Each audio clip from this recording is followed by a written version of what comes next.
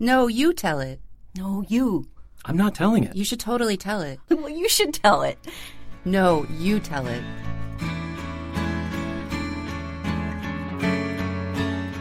Hello and welcome to Know You Tell It, a hybrid story incubator / performance series. Each Know You Tell It participant develops their true life tale on the page and then switches with a partner to perform each other's work on stage. Because nothing informs your story like hearing someone else perform your story. At Know You Tell It, we give our storytellers an evocative theme and ask them to come in with a first draft, allowing wide space for interpretation. For our In Transit show, Brian Hutchinson and Colby Black brought in distinct yet perfectly parallel stories of their love affairs with cars. Meet Erica, a souped-up temptress who lured Brian to spend his scholarship money on her. And in the days before GPS, it wasn't easy to find his way home. Read by Colby Black, here is Brian Hutchinson's story, One Car, $2,500.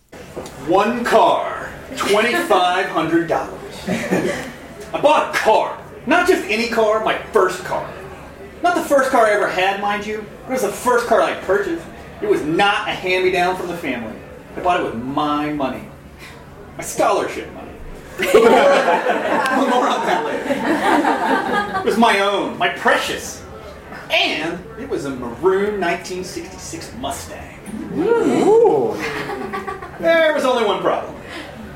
It was in North Carolina, and I was in Ohio. I bought this car on eBay, you see. I had a supplemental scholarship that gave me a stipend for each semester's living expenses. It was supposed to be used for food and books and stupid stuff like that. The car meant a better job off campus. Faster commute to the labs.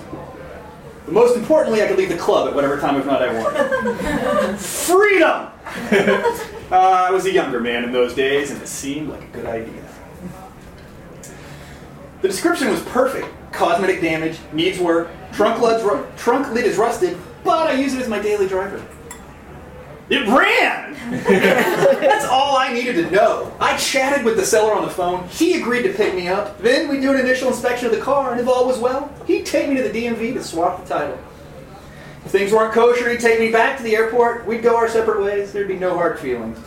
However, unbeknownst to him, my mind was already made up. The Mustang was coming with me. One-way ticket to North Carolina, $105. I had it all planned out. I printed out my MapQuest directions. Yeah, it's that long ago. From Carolina to Columbus. I'd get in at 9, the inspection and title would take about an hour and a half, maybe 2 hours. Then on the road by noon and back into the bus right after sundown. Now, timing was crucial because I had an early morning lab the next day. I didn't tell anyone where I was going because I wouldn't even be gone for the whole day. Yeah, I was a younger man at the time. The plane's wheels touched ground right on time, and as soon as I got to the curb, here came my man. He was driving a beautifully restored early 70s pickup truck, just like he said. And he had the build, beard, and hair color that made him look just like a younger Santa Claus, just like he said. And he was definitely a car guy, just like me.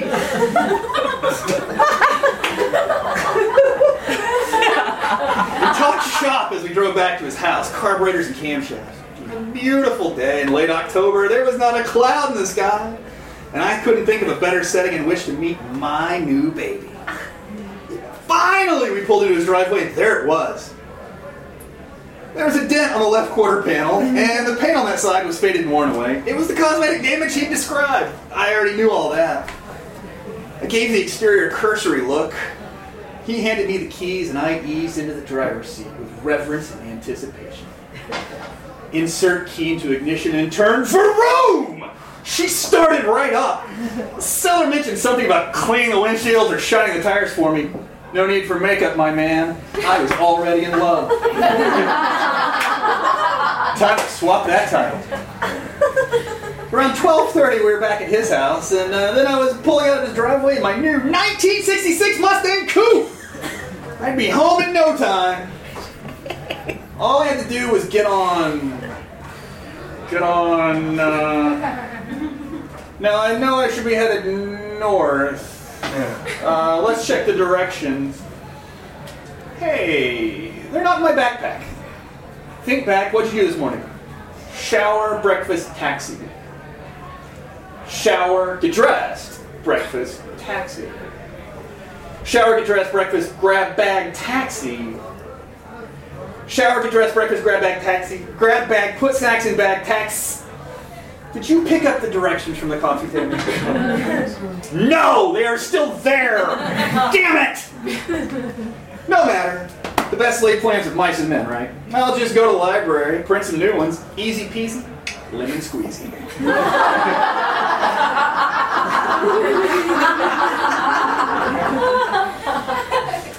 2 hours later, I'd finally found a library. 30 minutes after that, remember having to sign up for a computer? That long ago, yeah. I had my directions printed out. Directions, 30 cents. It was now 3 p.m. and I was finally getting on the road. The route was simple. I would take I-77 north, swoop through Virginia, and then West Virginia and Ohio, hook up with I-70 west, and then home. It was well past time to burn some rubber. Foot to the floor, I merged onto the highway. The engine roared, but the response was not immediate. The acceleration was slow at first, and I was about to put on my hazard lights, but then the 40-year-old auto cruise transmission kicked into the next gear. We were quickly approaching a respectable velocity. I noticed a vibration around 55 miles an hour, but the car's almost 40 years old. You gotta let some stuff slide. However, we still had to make up some time, so more power. The vibration smoothed out, but then a little past 65, it returned as a violent shaking. The entire car was shaking. It felt like an earthquake. I slowed down immediately, and it stopped. Pulling the Mustang off to the side of the road, I jumped out and gave the car the best inspection I could at the moment. Checked the steering column, the shocks, the suspension, the planetary gears. I did everything except kick the tires. Couldn't find anything wrong, so back on the road I went. This time I watched carefully as we got up to speed. At 55, nothing happened. I cautiously approached 60. All good.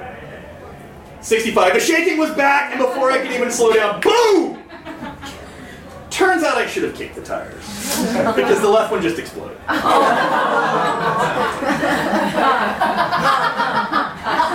Finding the wheel, I finally got pulled over to the left side of the road. There was nothing to be done. I needed a tow truck.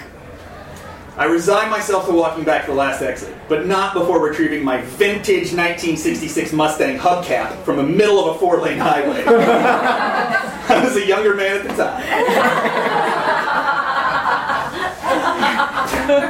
The garage that I found was, luckily enough, right on the exit. They towed me and gave me 2 front tires. Towing tires, $375. I was back on the road and it was 6:30 p.m. The sun was going down and I was still in North Carolina. Virginia came and went without incident. There was a faint gasoline smell inside the car. So I opened the fresh air vents. Problem solved. We forged ahead, me and my Mustang. Now, I'm cruising through the mountains of West Virginia. It was around 10 p.m. and the temperature had dropped considerably. It was time to close those vents. The smell was bad, but not overpowering, and it was certainly better than freezing. So I turned the control knob. Nothing. Frosty mountain air continued to pour into the cabin. Tried again, there was still no response. They were stuck in the open position, and I had neither the time nor the tools to fix them. Pulling my sleeves over my fingers and gritting my teeth, I pressed on, determined to make it through these damned mountains. It was a little while after that when I noticed with teeth chattering that I was low on gas. You see, 40 years ago, fuel efficiency was not a very big concern. And a 40-year-old muscle car in the mountains of West Virginia guzzles faster than a frat boy during rush week. I could almost see the needle moving, and there was nothing outside my windows. It was pitch black. There were no cities, no rest stops, no road signs. Nothing to signify that I was anywhere near civilization. It was just me and my car. I passed up one dark exit after the next. I couldn't take the chance of roaming around in werewolf country.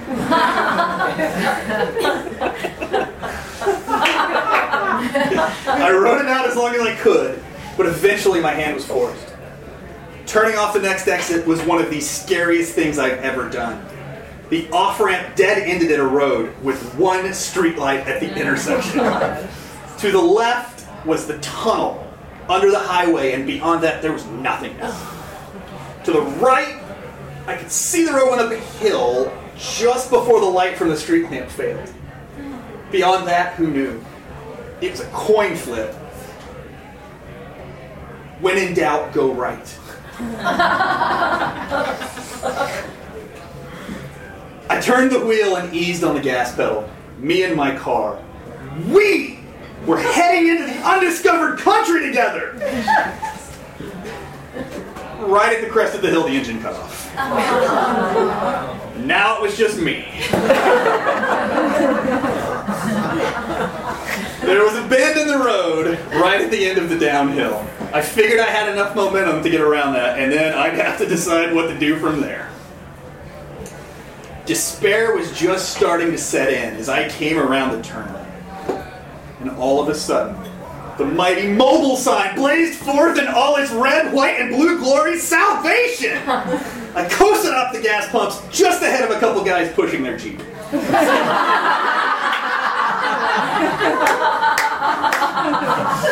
We all laughed as we recounted our stories of how we came to such a lowly state. They wished me luck, and I like to think we would have hugged if they weren't so damn sweaty from pushing that Jeep. Full gas tank, $23. The Mustang was alive again, and we were in the home stretch. It was now 12:45 a.m. Just a little before the Ohio state line, I smelled what I thought was oil burning. Pulled over, checked the levels, but everything seemed okay. I bought a quart of 30 weight and poured half in, just to be sure. 1 quart of oil, $11.92. At about 3 a.m., I was 40 miles away from Columbus, just outside of Pinkerton, Ohio. I heard a loud pop, like a big firecracker. Steering was fine, so no, it was not the rear tires. We were, however, rapidly decelerating. She tried to get up to speed again, but she was not having it. One more, a bang this time, and I decided to stop at the next rest stop. When I popped the hood, it was immediately apparent what the problem was. The exhaust manifold was glowing cherry red. The sound was backfiring. I pushed her too hard, and the burning I had smelled earlier was probably what was left of the gaskets. So I hunkered down and took a nap in the back while staying cool down. After 20 minutes or so, we took to the highway again. I put the hazards on, and we limped along at about 40 miles per hour. About 2 blocks from my apartment, she finally gave out. I couldn't get the engine to turn over, and when I looked under the hood one more time, I saw that the exhaust manifold had broken in two.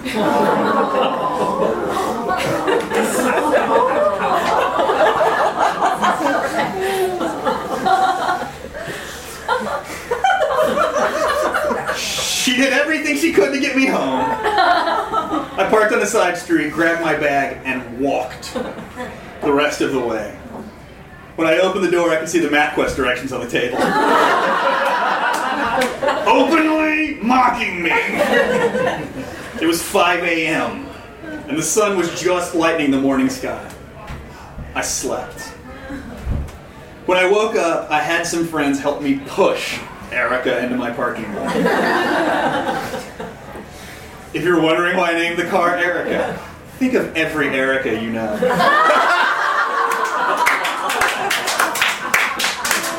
You like them. You like them. But they're a little bitchy. We had many more adventures after that, Erica and I. I continued to pour money into fixing her, and she continued to break in new ways.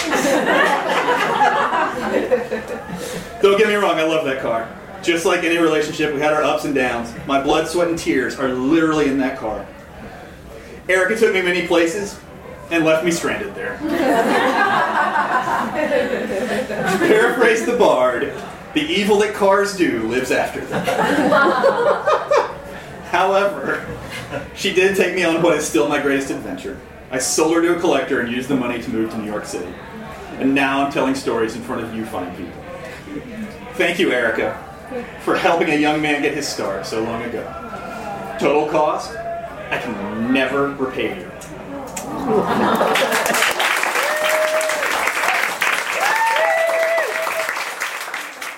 Switching up the stories, rare model Jolene led Colby Black all the way across the country. Complete with a soundtrack by the Talking Heads, here's Colby's cross-country journey read by Brian Hutchinson. My God, what have I done? My God, what have I done? I woke up with a pang of nostalgia. Remember that time that I drove a 35-year-old SUV that I bought on eBay across the country? Thank God I never have to do that again. I rubbed my eyes, looked around, and reconnoitered. Immediately, 4 thoughts crammed through my head all at once. Thought number 1, this is not my beautiful apartment. Thought number 2, that is not my beautiful girlfriend. Thought number 3, there really is a large automobile parked outside.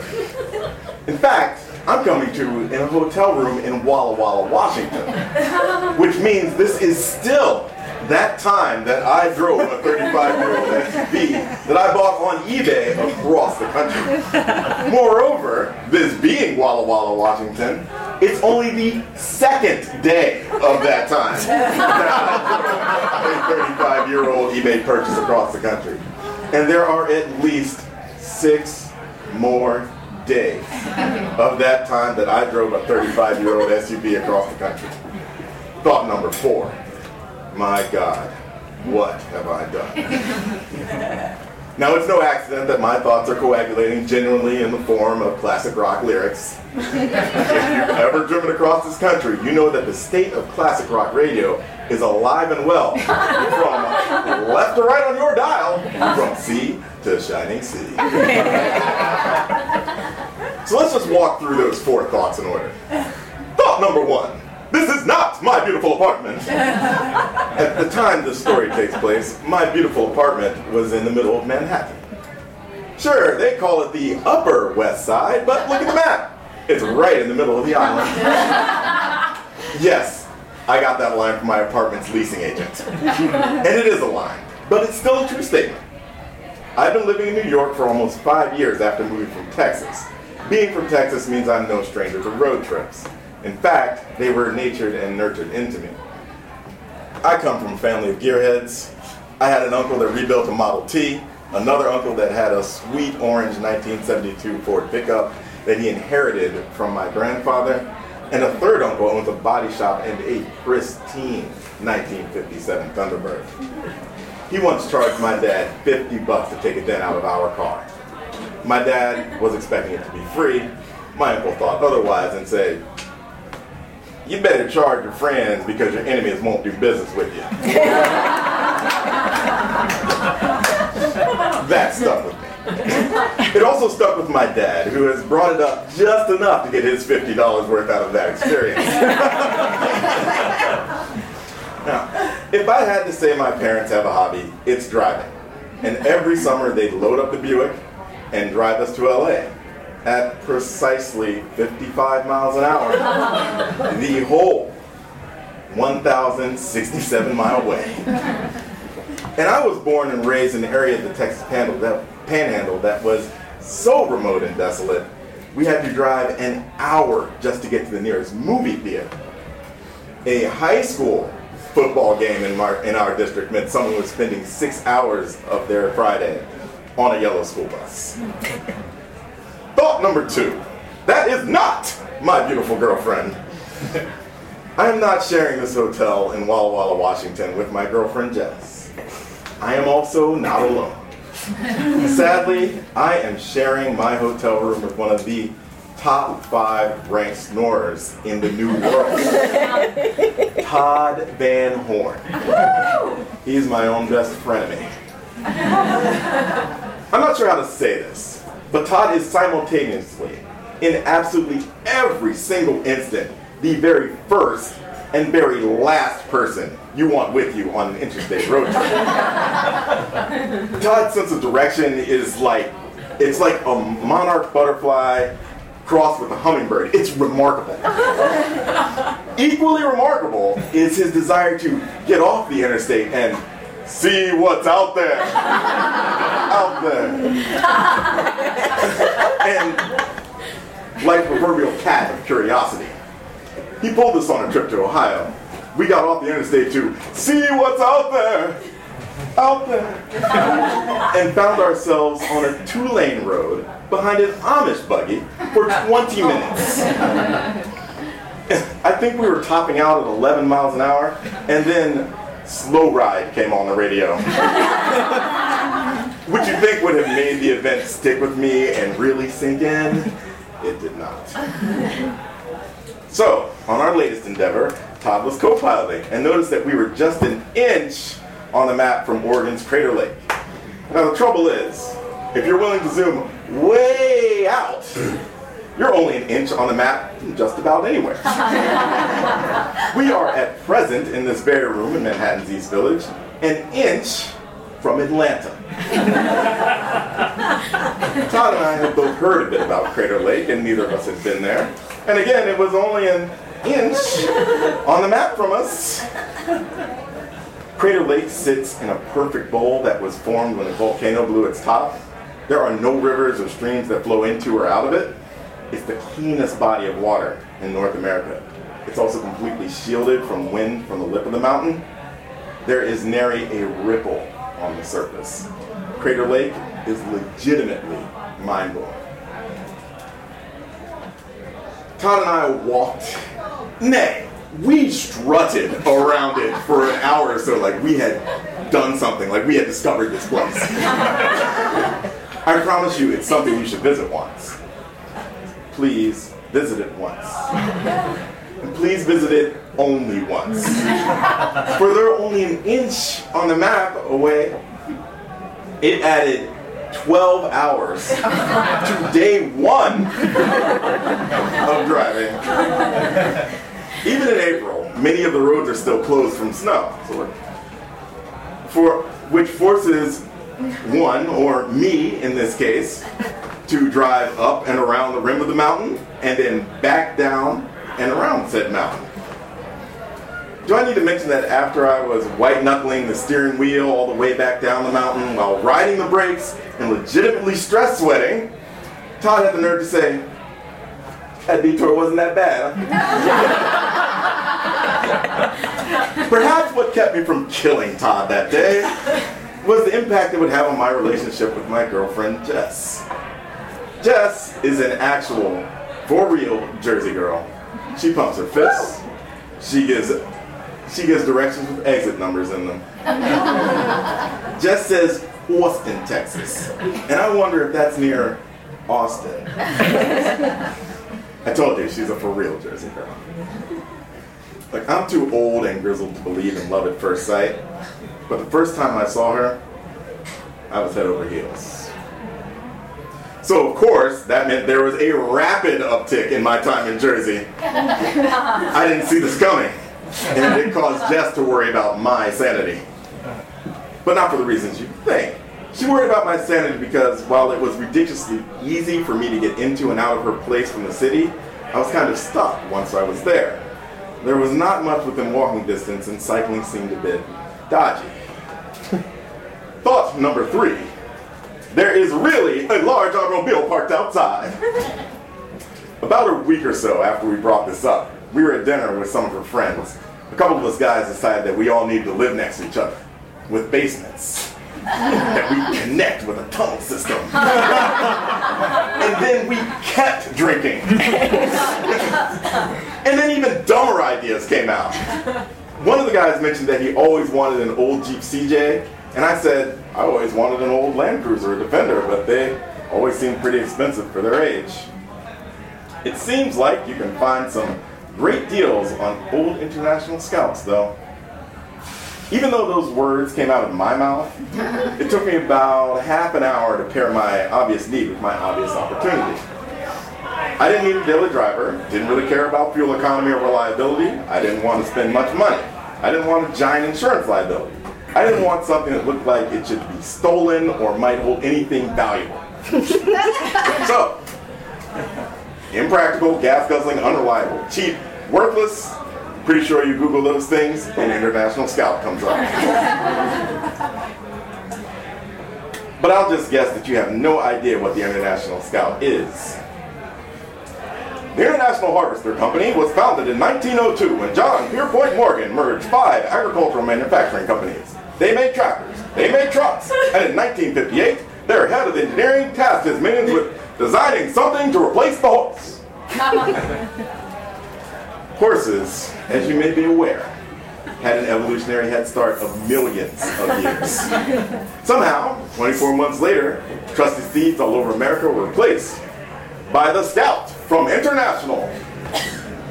As you might expect, when a tractor company makes an SUV, they aren't exactly stylish hot rods. But you could probably tow a house with them. They also featured a 4-wheel drive system that could best anything General Motors and Ford had a decade later.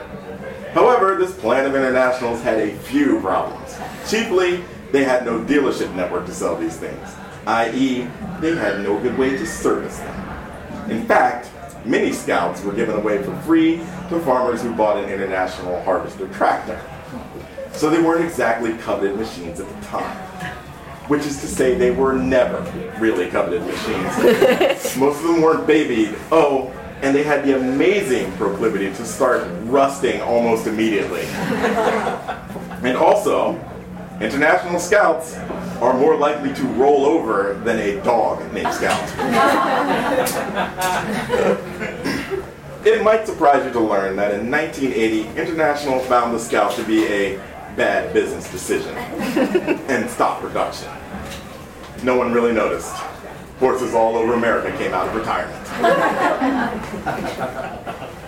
Despite this plan's merits, I remained unconvinced that Jess could possibly think this harebrained scheme, conceived on alcohol, was a good idea.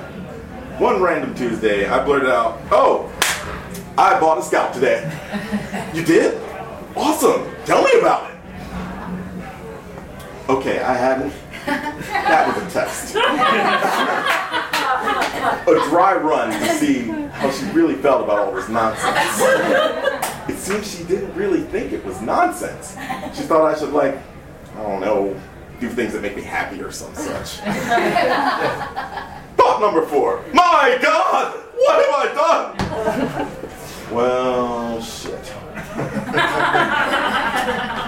I have a track record of women thinking my harebrained ideas are harebrained ideas. They are harebrained ideas.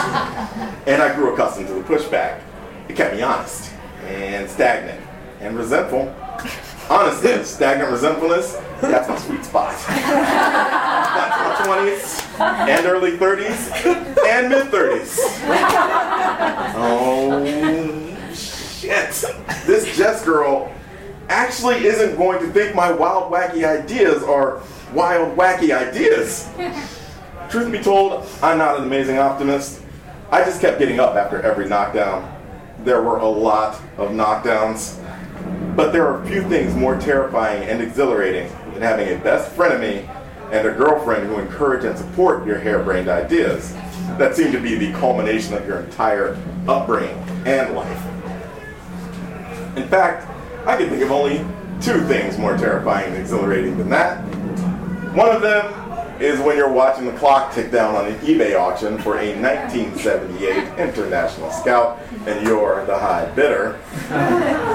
The second thing is 5 minutes after the auction closes and you've won, and you look down and say, "Oh shit, this thing is in fucking Rogue River, Oregon? What the hell is that?"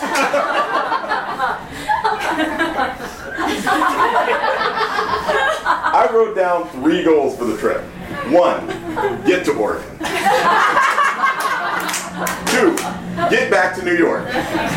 3, don't kill Todd. The third was mostly optional. But all 3 were accomplished. After finally hearing every classic rock song ever recorded We wheeled into Jess's place in New Jersey at about 4 on Sunday morning.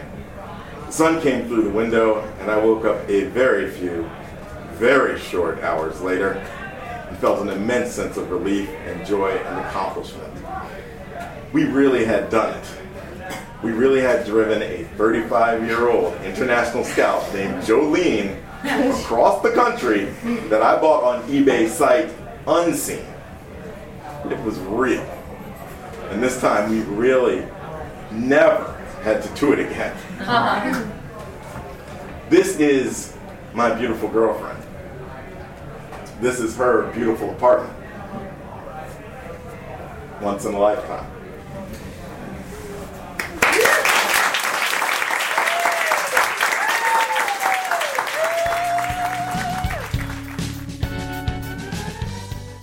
That's it. Thanks for joining us for this installment of No, You Tell It.